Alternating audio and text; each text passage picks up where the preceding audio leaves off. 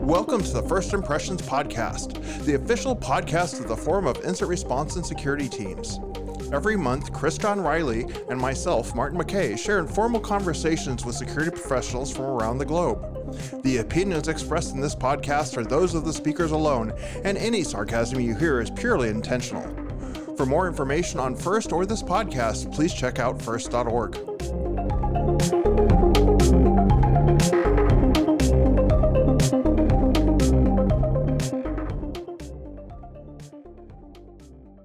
Hello and welcome to the First Impressions Podcast. I'm Martin McKay, your host, and along with me is Chris John Riley, my long-suffering co-host. So much suffering, I know, Chris. But today we are joined by Thomas Schmidt and Jens, I'm going to get this wrong, so please forgive my pronunciation, Jens Weissner. Both from BSI and giving a talk called Securing the Supply Chain Together. How are you doing today, gentlemen? And just to save some confusion, I'll go with you first, Jens. Yeah, so you did it wrong, like most English-speaking people do. It's not like Johnny Weissmuller, it's Jens Wiesner. It has nothing to do with wisdom. I work for the German government. Government is here to help you. And I'm team lead for industrial control and automation systems within BSI. BSI is the German government in this case and not the British Standard Institute, Federal Office for Information Security.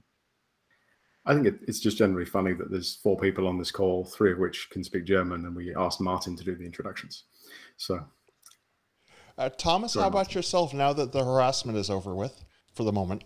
Yeah, so I work in Jens' team, and I'm doing most of my time now the automation of security advisories. That is a key part of my work now. But when I started at BSI, I was in depth in control systems, industrial control systems, and I hope to return as soon as we got the thing running.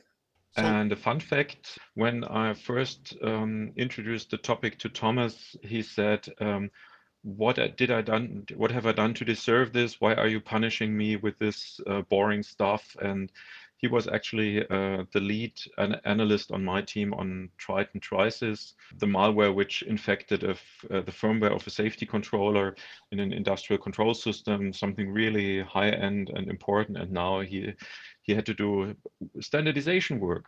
Which is very much important, and I appreciate the opportunity to do that. I feel like we've walked into a job review or a performance review session. So,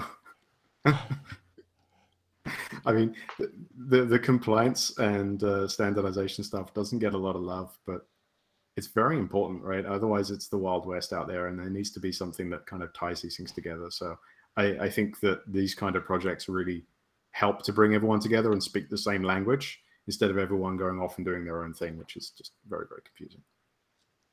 Exactly. And this is also why we are presenting at the first conference. This Common Security Advisory Framework is framework which standardizes advisories.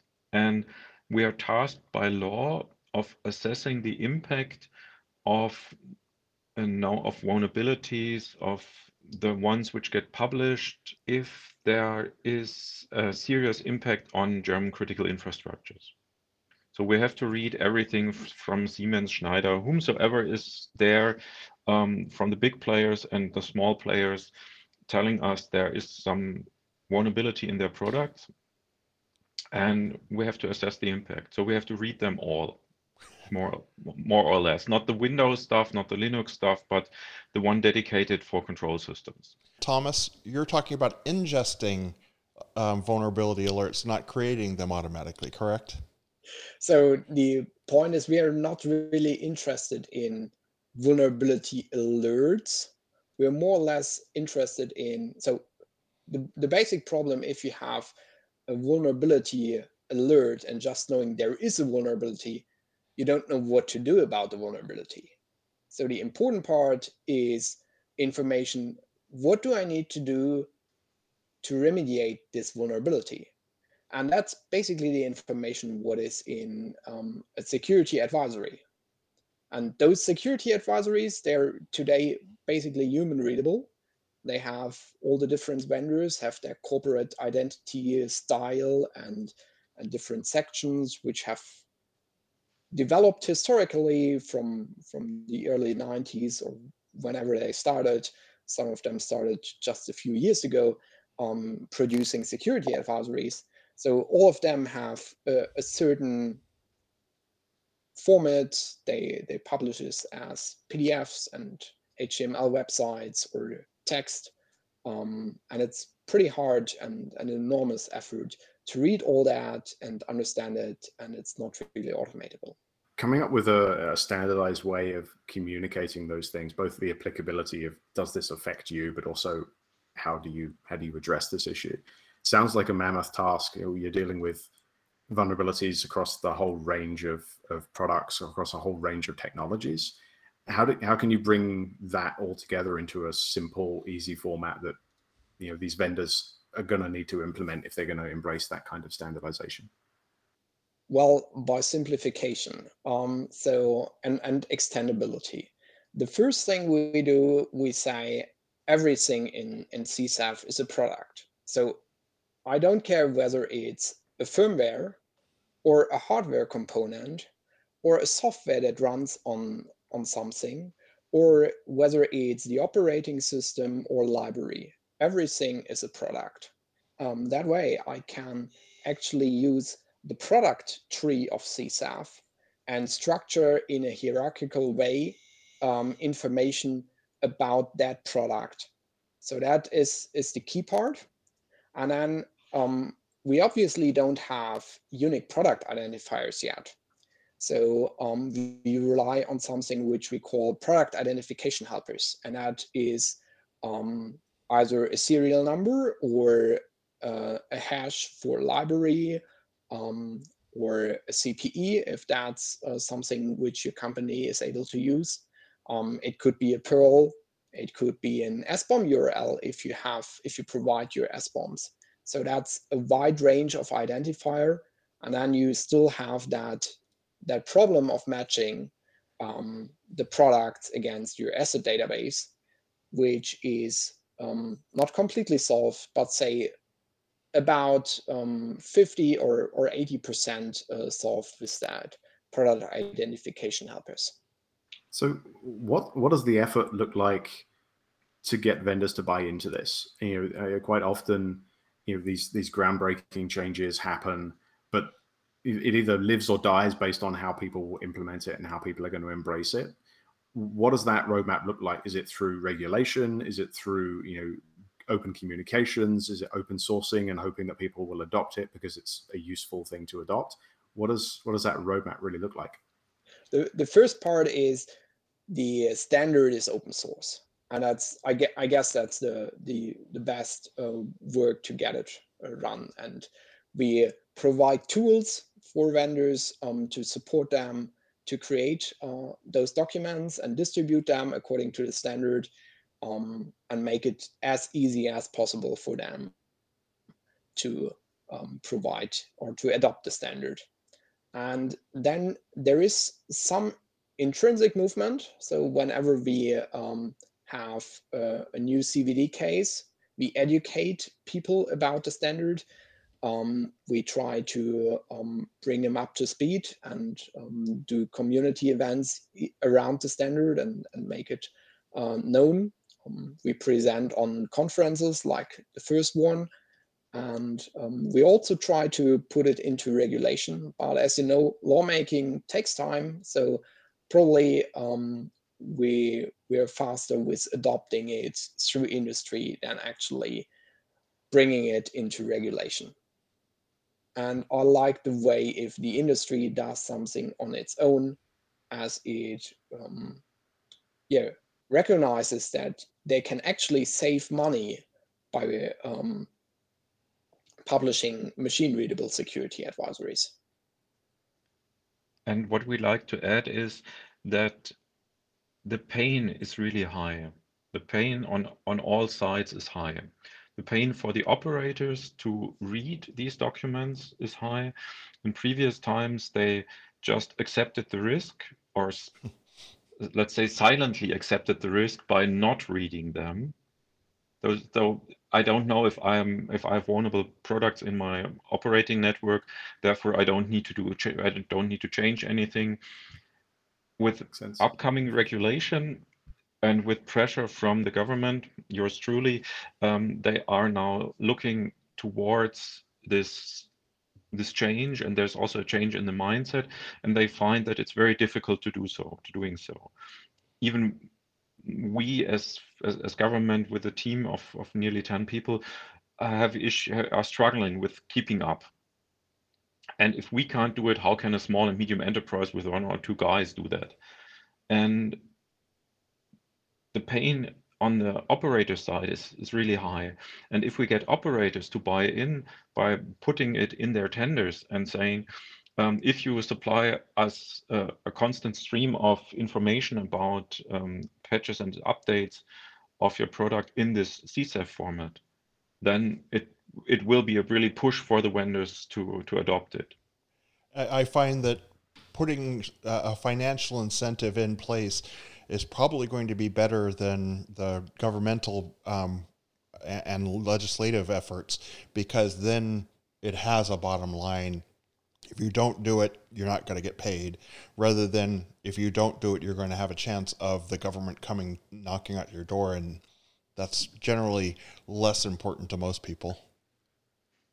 Exactly. And we don't want the stick. We think the carrot is the better way to go for having critical infrastructures doing their due diligence more thoroughly. We expect to raise the level of security in the overall ecosystem.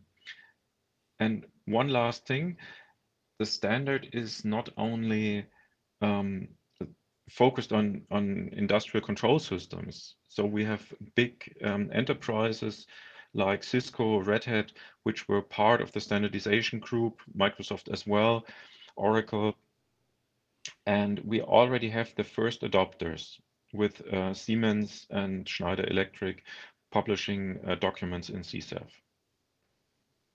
And IT companies as Arista, Cisco, and Red Hat working on their implementations. Oracle also has the first CSAF documents out, so we expect some traction there.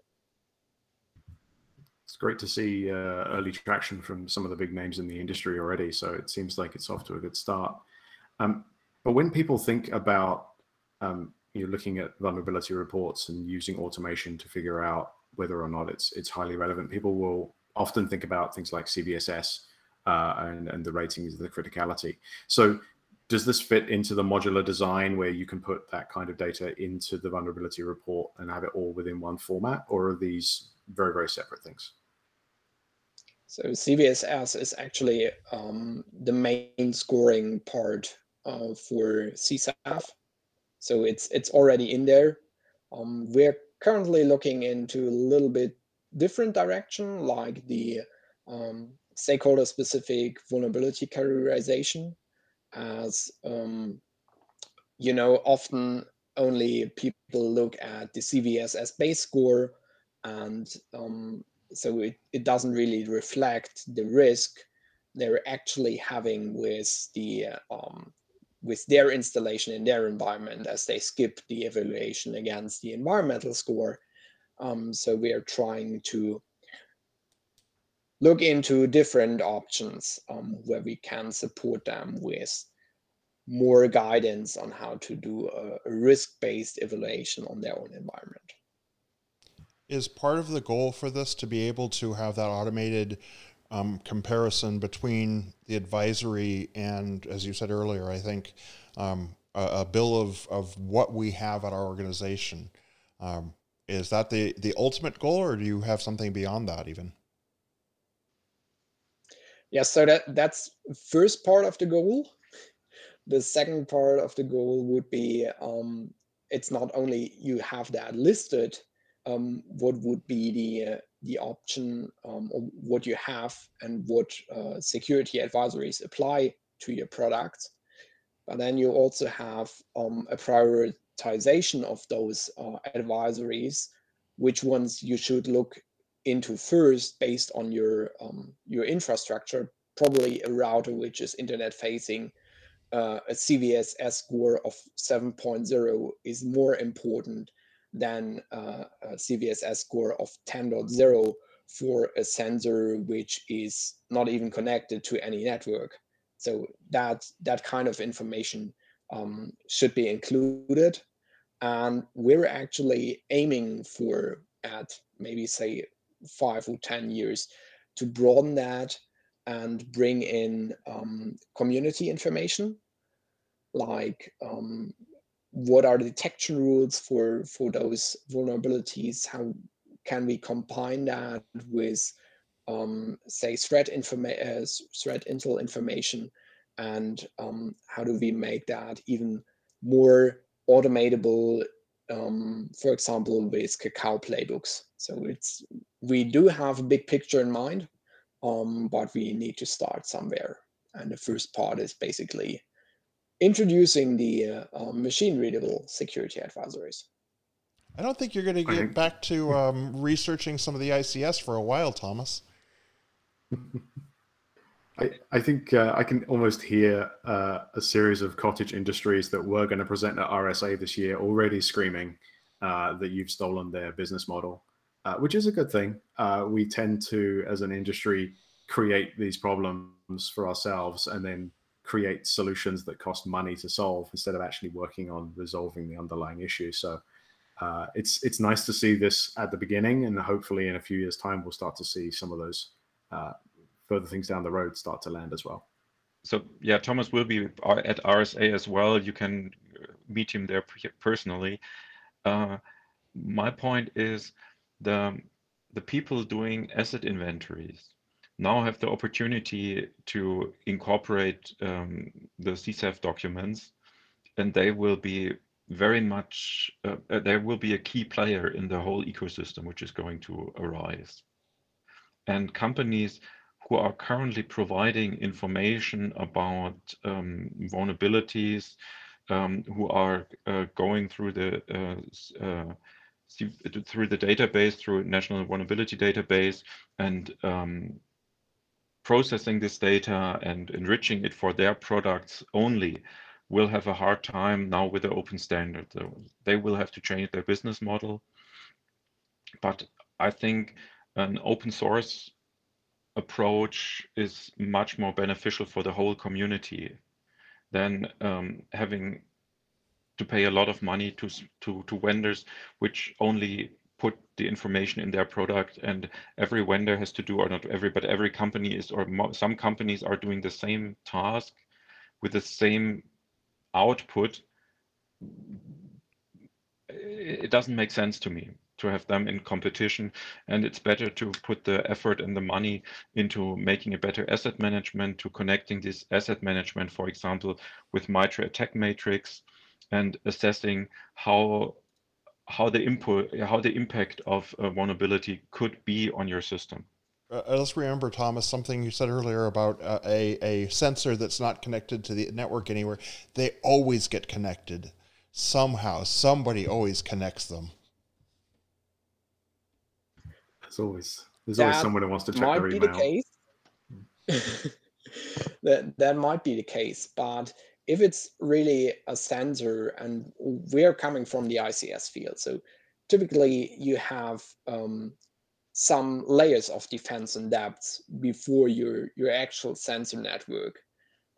So there might be a different business criticality to the sensor network than to your internet-facing router, and I guess that should be the statement here. So thanks very much for the information. It's been great to hear about this so far, and I'm looking forward to hearing more about it at the conference. I won't be at RSA, but Martin will be, I believe. So yep. Maybe you can catch up at RSA. Is there anything that we haven't covered that we should really ask you about in preparation for FIRST? we talked a lot about CSAF itself. We didn't talk much about the supply chain. So there are two things to mention here. The first is, if all have their SBOMs ready, they'll discover more vulnerabilities when they actually read and do their vulnerability management and read the security advisories from the components they have in their products. So as a result, companies now have to issue more and more security advisories. But there's the edge case where you're actually not affected, even though there is an upstream vulnerability. Say it's in your SBOM, but you have removed that class or the vulnerable code as you don't need it. So classic example would be in OpenSSL. If you use a vulnerable version, which is vulnerable to Heartbleed, but you use only the secure random number generator from that, you're definitely not vulnerable to Heartbleed. So you could actually say the product is not vulnerable to Heartbleed. CSAF also supports with the VAX profile, the Vulnerability Exploitability Exchange, to convey that information in a machine-readable manner to your customers. So the customer has the benefit. He only has to worry about vulnerabilities that are really exploitable and can scratch those off the list which don't even have an impact. So he doesn't need to do unnecessary patching just to get the security scanner acquired. He can leverage that information and say, hey, I know that's a false alarm from the security scanner. And the vendor, on the other hand, can now show that his product security team has done the analysis and communicate that result in an automated fashion. I would encourage you to look into CSAF, because it will make your life easier. It's not, and I wouldn't say we've come to last, but the efforts go back to 1996 of automated or standardized advisories. We've tracked them down till really over 20 years ago. And this is the first standard we saw that is feasible, that doesn't make the mistakes of the predecessors. And I encourage you to look into this. It's easy, it's doable, and that's my marketing pitch here. Just look into it, please. Great. And open source tools are available. Yeah, that was my question. Is like, so where can people find out more about this? Where can they get details on the standard? Where can they take a look at how they can implement it, how they can help out with the project? So the best bet and the shortest URL I can give you is csaf.io. That leads you to the repository of our project, basically, and then you'll find links to the tools, as well as the standard itself is linked there, and the TC of the OASIS Open Foundation is also linked there. And we're going to put in further effort, but but the community will. We need the community to succeed. So it's not a German-only approach; it's a worldwide approach, but it can only succeed if it's accepted and if people use it. And that's our main goal. And this is why we're also doing a workshop at first and trying to get it closer to the community and show them what's possible. And it's really a lot. And Thomas put more than 1 year of his lifetime into this. So yeah. Great. It sounds like a good reason to go. So if you're attending first or you're heading to RSA, make sure to look up the folks from BSI, take a little look at the product and what's being offered here. I think it's got some legs, and I hope to see it succeed in the future. Thank you. Thank you for having us.